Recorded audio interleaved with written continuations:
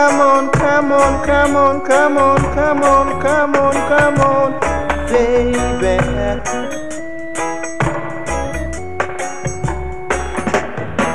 May the breath that I take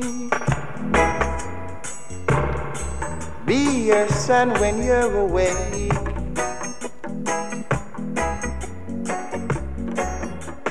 May the seeds that I possess, yeah, bring you love, joy, and Welcome happiness. to Free Foam from the Green Dragon, coming to you live from parts of the world. I'm Sam. Jonas. Hey, Sam and Jonas here. Glad you guys are joining us today for our episode number 2. And it's nice to see you, Jonas. It's good to see you from across the world. To clarify, Sam is currently sitting somewhere on the east coast of North America, and I'm sitting somewhere on an island very close to China. The island's name sounds like Taiwan. Anyway, good morning and good evening to everyone. Yeah, and the place in the East Coast that I'm sitting in sounds like Best Virginia, but we won't go there. So yeah, we are here and ready to roll with our episode this evening. And I think last week we told you guys about the Kiss My Brew website and the blog that Jonas is doing there. I recommend you guys check that out. It's some excellent knowledge for you homebrewers out there, and a lot of good of some illustrative past from Jonas's history as well as mine. Yeah, thanks, Sam. Again, the Kiss My Brew is being run by Dorian Tully. He lives in Barcelona, and he's one of the rare Frenchmen that you meet who adores beer, especially IPAs. And so once again, big shout out to Dorian, and check out Kiss My Brew. But we'll talk about some beer stuff here. Anything you want to talk about? Anything on your mind, Sam? On my mind today is the fact that I'm drinking a different kind of beer this evening. It's nighttime here, and I'm having a Modelo Especial. And back in the old school beer snob days when I might turn my nose up at a Mexican corn lager, as we used to call them, I've grown to really appreciate a good Mexican lager. They're crushable, they're drinkable. Especial is a great beer. I've always been more of a Modelo fan, but lately I've been drinking the lighter version. And the history behind the Modelo product itself, as far as the Vienna lager, if you guys don't know that out there in the beer world, you might want to just check out the connection between Vienna and Negra Modelo. I'll just tease you with that one. So just coming out of the gate telling you what I'm drinking this evening. And sometimes we'll have a beer if it's nighttime on our side of the world, or sometimes we won't, but we're enjoying it. So anyway, Jonas, what do you have to open up with this evening? Yeah, last night I was thinking, it's morning time for me, but I was thinking I wish I had a couple cases of Little Kings stashed in the back. Those little tiny bottles that are about 4 ounces or whatever. Oh yeah. That would be a good morning beer to have right now. Yeah, cream ale. They always had a nice hoppy aroma. I think I'm going to do a little research about cream ale next time. I didn't mean to instigate a discussion about cream ale, but it's a little known style.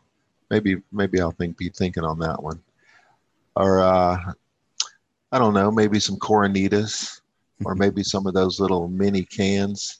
Yeah. Like Bud Light comes in or something like that, because I love Bud Light.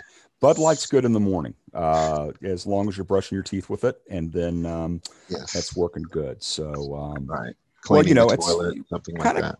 Kind of got a corn adjunct theme going, because typically I believe cream ales have some component of corn in them, I believe, but I may be wrong on that. At least my recipe has a little cream coming from the corn and a little oats in there as well. Although it's not, my cream ale's not debrewed, so to speak, as far as making a lighter. But I don't. Did you ever brew cream ale, Jonas? I did, probably mostly in name only. I was just using lager yeast, and I used what, goodness gracious, oh, I know. I used a big chunk of Vienna. Speaking of Vienna malt, I used Mm, a big chunk of Vienna malt to to the mash, probably about 8%. okay. And that was when I was brewing down at Green Man in Asheville. Mm, And um, I'm trying to think. I would use about 15% wheat, all pale, and then the pale malt, and then about 8% VM malt. So it was more of a flavor profile than a yeast profile. It was a nice malty beer. mm, Um, sounds good. oh no, come to think of it, no. As a fact, I did add sugar to that one. I did add at least 25, if not 50 pounds of sugar. Of course, because you have to have corn. Yeah. And Yeah. I had spoken to a fellow. His first name was Andy. I can't remember his last name, Mm, um, but he was brewing up in Maryland, and they were doing the contract brewing for Little Kings at that time. And he said, his job was to. He didn't have like the original recipe, but his job was to mimic the flavor as closely as possible. oh, And he was using dextrose to do that, yeah. not Okay. using like a cereal cooker or anything like that. Yeah. Not taking maize and crushing it and cooking it and, put it in. No, Yeah. That'd be kind of fun. Start from the some of the roots of it. Midwestern brewers still like to do that. They'll Yeah. have they'll have a, I can't think of what, just a cereal cooker, Hmm. separate from the mash tun, and they'll cook it down and mix it and step it and stuff. But Well, I know you didn't mean to go off on cream ales, but I'm now very thirsty for one. And, yeah, yeah. But just call anyway, Uber. Just what's that? call Uber. Call That's, Uber. I'll call Uber. The Little Kings right now. Yeah. Let's get some Little Kings. One, two, three. Sounds Let's good. go. I've got a funny story about Little Kings if you want to hear it real quick. I do. It's actually it's kind of beer related. So my brother, who is a big Christian rock musician, had the idea one time to take me on the road with him to Cincinnati, Ohio, for a couple of shows, and I was kind of a roadie, but I was also kind of a stage prop. My brother was very unique in his stage shows, and so what he would have me do is come out and put a chair in the middle of the stage before the performance, and get a newspaper and sit down and start reading the newspaper and read the entire newspaper maybe two or three times through the entire show as his rock band rocked out behind me, kind of maybe. I asked him later what the hell he was thinking, and he was like, well, it's kind of my comment that people ignore Christianity. And I was like, oh, okay. But the second night I thought, boy, that sure was boring. So I got an 8-pack. By the way, Little Kings used to come in 8-packs too. Yeah.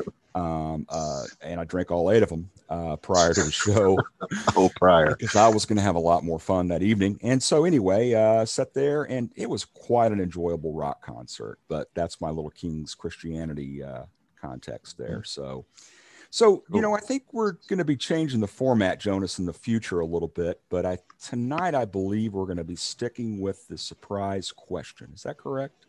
Yeah. Yeah. That's fine. You want to move towards that? We're free, baby. Let's We're do it. free. Free foaming it.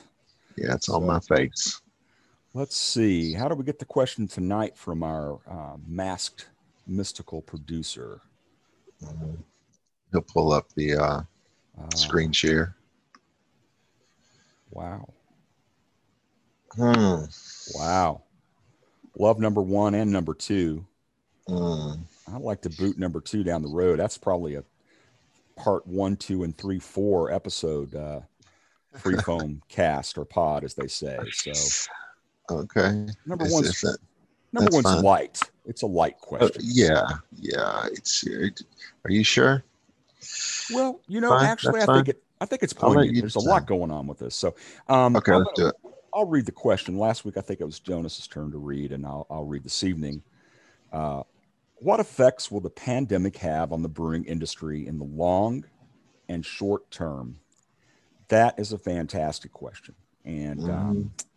uh, it is it's a serious question because I think that it will be incredible what the impact is going to be. I know for a fact that already in the United States, the impact on the craft industry has been devastating. We have, you know, um, experienced a lot of loss as far as people, obviously, and that's sad.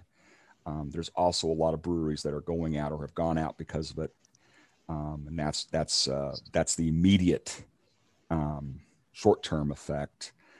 That's just kind of my first gut reaction. Jonas, what do you have to add to that?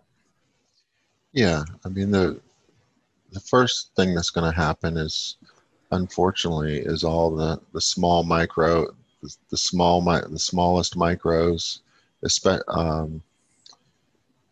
pubs and nano breweries are going to fold because they don't have any resources to fall back on. Yeah, and they're if their retail establishment they're probably the most vulnerable.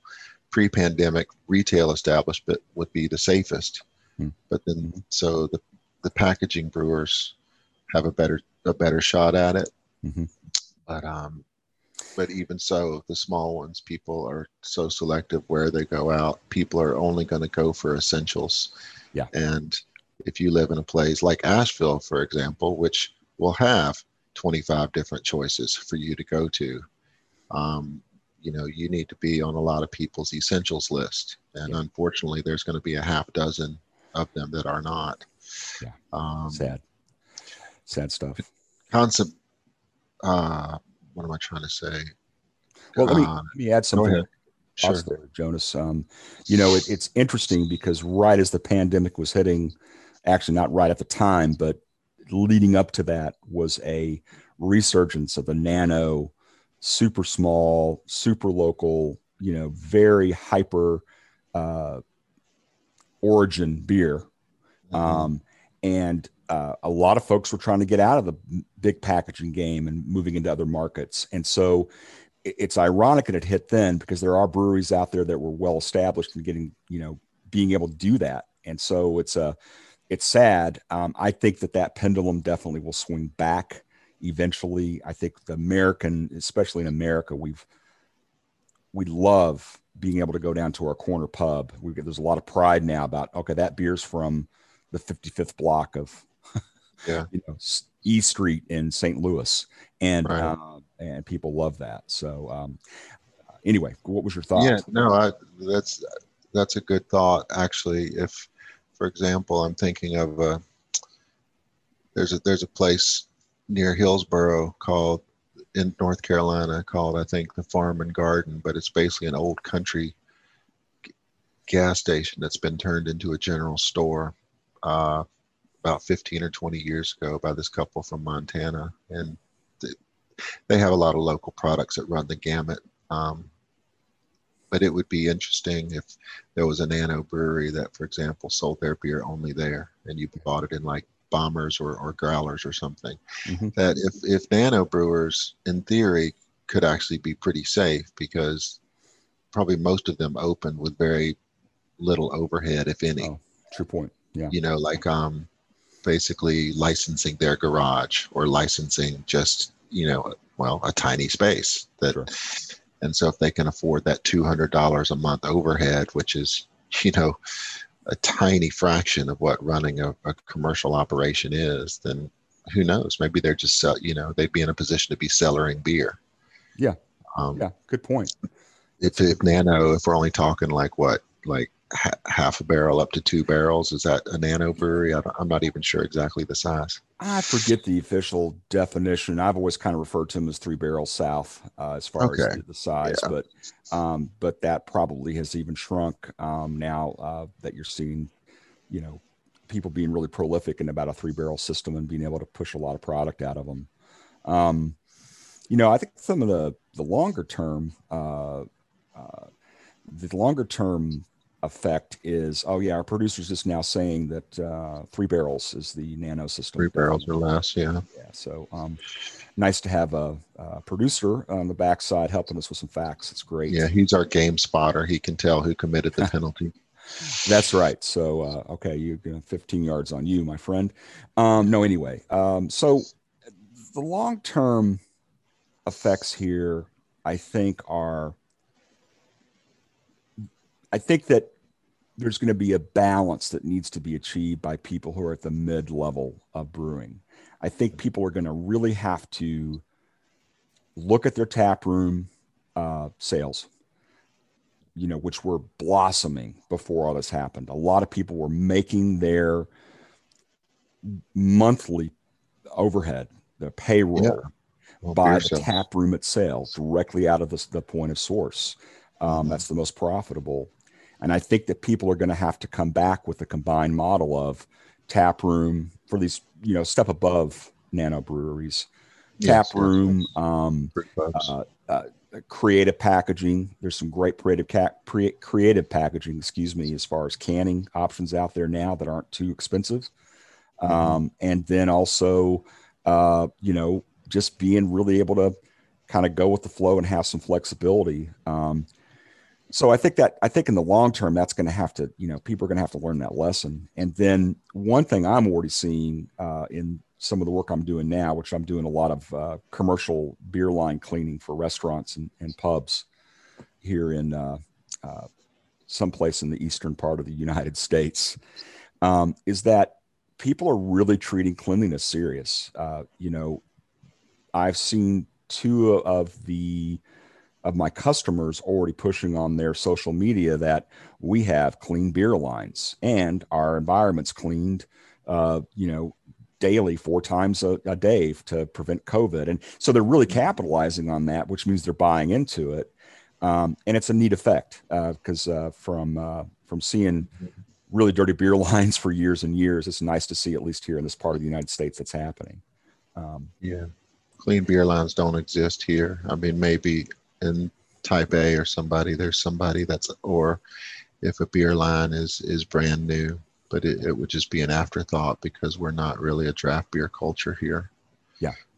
So you can hope, if you drink a draft beer, hope you get it within like the first month of installation. Otherwise it'll be pretty scary. I can only imagine. But luckily we're this little micro market for a lot of the European imports. And so we have a good selection of English, German, and Belgian beer specifically. And in the summertime, funny enough, a lot of it is in tall boy cans. Yeah. All these European brewers are packaging in tall boy cans. I guess they're larger and easier to transport. So there you go. Yeah. Well, and speaking of that kind of packaging, I've seen some very traditional brewers out of Germany shipping their beer in tank and packaging at point of destination, and actually letting it finish lagering in route. And you talk about excellent tasting fresh beer. It is it's fantastic as far as the idea. But that's kind of getting off the topic as far as the pandemic. Oh, that's okay. The pandemic, the pandemic, to be honest, has been really troubling for me because I've been watching it from afar. For those of you out there in the world, Taiwan was a ray of hope in the pandemic in that we responded earliest because we were, with our relationship with China, though contentious, we had scientists on the ground on December 29, and they came back to Taipei literally that night and said, start our 116 point plan. And no, I'm not kidding. We had a 116 point pandemic plan. And we isolated every case and traced every case. And we did have a recent surge. Basically our second wave, was a whopping 40 cases. Yeah. Or maybe less, but we have less than 50 active cases. And it's, so that was, but on the other hand, I've been out tracking the daily totals from the US, and to be honest, it hurts my heart. And I've reached out to Sam and my other family and friends on a regular basis to make sure they're okay and ask them to mitigate and do what they can. Yeah. And the irony behind that, Jonas, is if you recall, I started contacting you the end of 2019 when we started hearing about this. And I was just certain that Taiwan was going to be overrun with it being 90 miles off the mainland coast of China. And And you were like, no, everything's fine. And well, I We were believed ready. you. I was like, oh my gosh, how long is it going to be fine? And then come to find out they had treated it the way it needs to be treated. And unfortunately, for those of you maybe who don't know the World Arena, they have been literally blocked from being able to share that information at the World Health Organization level because they're not recognized as a country. Yeah. And that's just that's a travesty. I don't want to be too political here, and we're Nope. gonna, It's okay. as you said last week, Jonas, we're gonna be divergent. But I, That's fine. I want to also say that I think one of the benefits, or not the benefits, that's horrible. One of the outcomes positive will be that this should shake it loose as far as Taiwan at least getting the recognition Yes. on that front, because they've just it's been amazing. So Well, I'll tell you another amazing thing that's come out of it at great and devastating cost to my brothers and sisters in the U.S. We have conserved more energy in the last 6 months than the last 40 years combined. You oh look at yeah, all the Sierra Club and Greenpeace and all these people, all the environmental groups who have just begged us to conserve, conserve, conserve. Well, we did it. It was just not in the way we intended. So perhaps we can be thinking, be moving in a new direction over the next decade. And I think that's, we can't let go of that. well, and by no means do I want to belittle just the gravity of the situation. I will predict that this topic will come in our conversations for many months to come, and once we get at least to a manageable level in the U.S., which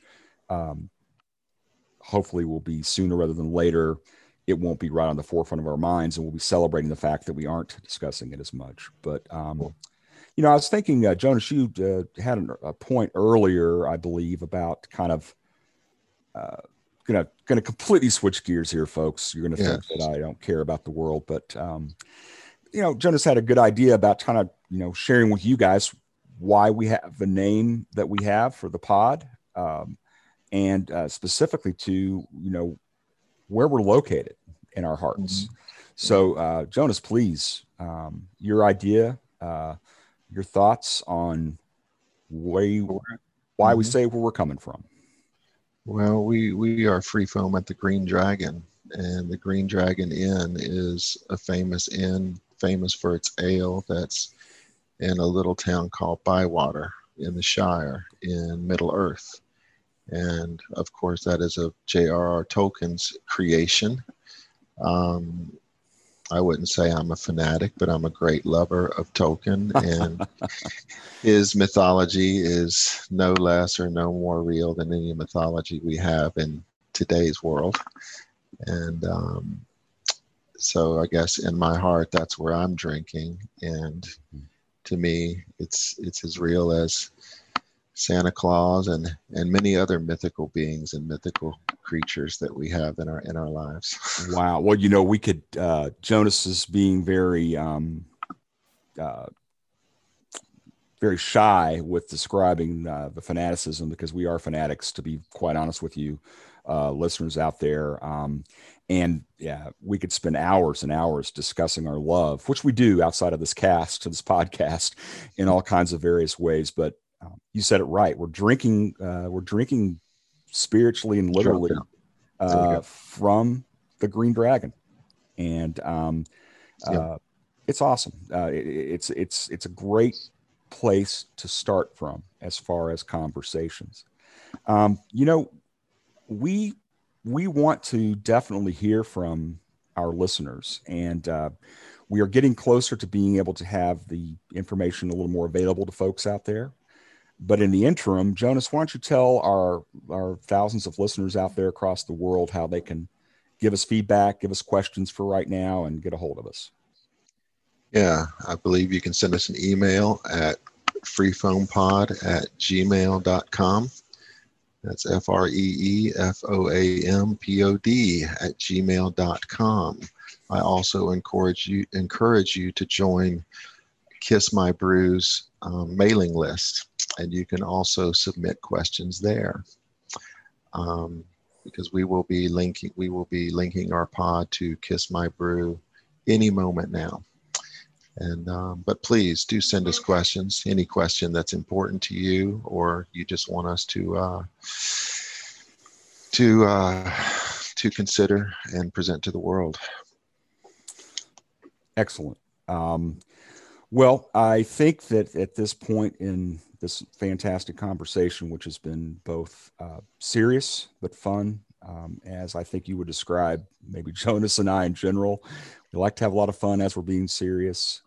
It'd be nice to say goodbye to our listeners and to each other. I will say, be safe out there. Take care of each other in the world, and by all means, drink good beer, whatever that means to you. Little Kings, Bud Light, PBR, or periodic Chimay. I will say goodbye, Jonas. Love from the United States, and I will talk to you next week. Yeah, love to you, Sam. Love to the world. All is well here, and we'll see you next time at Free Foam. Thank you.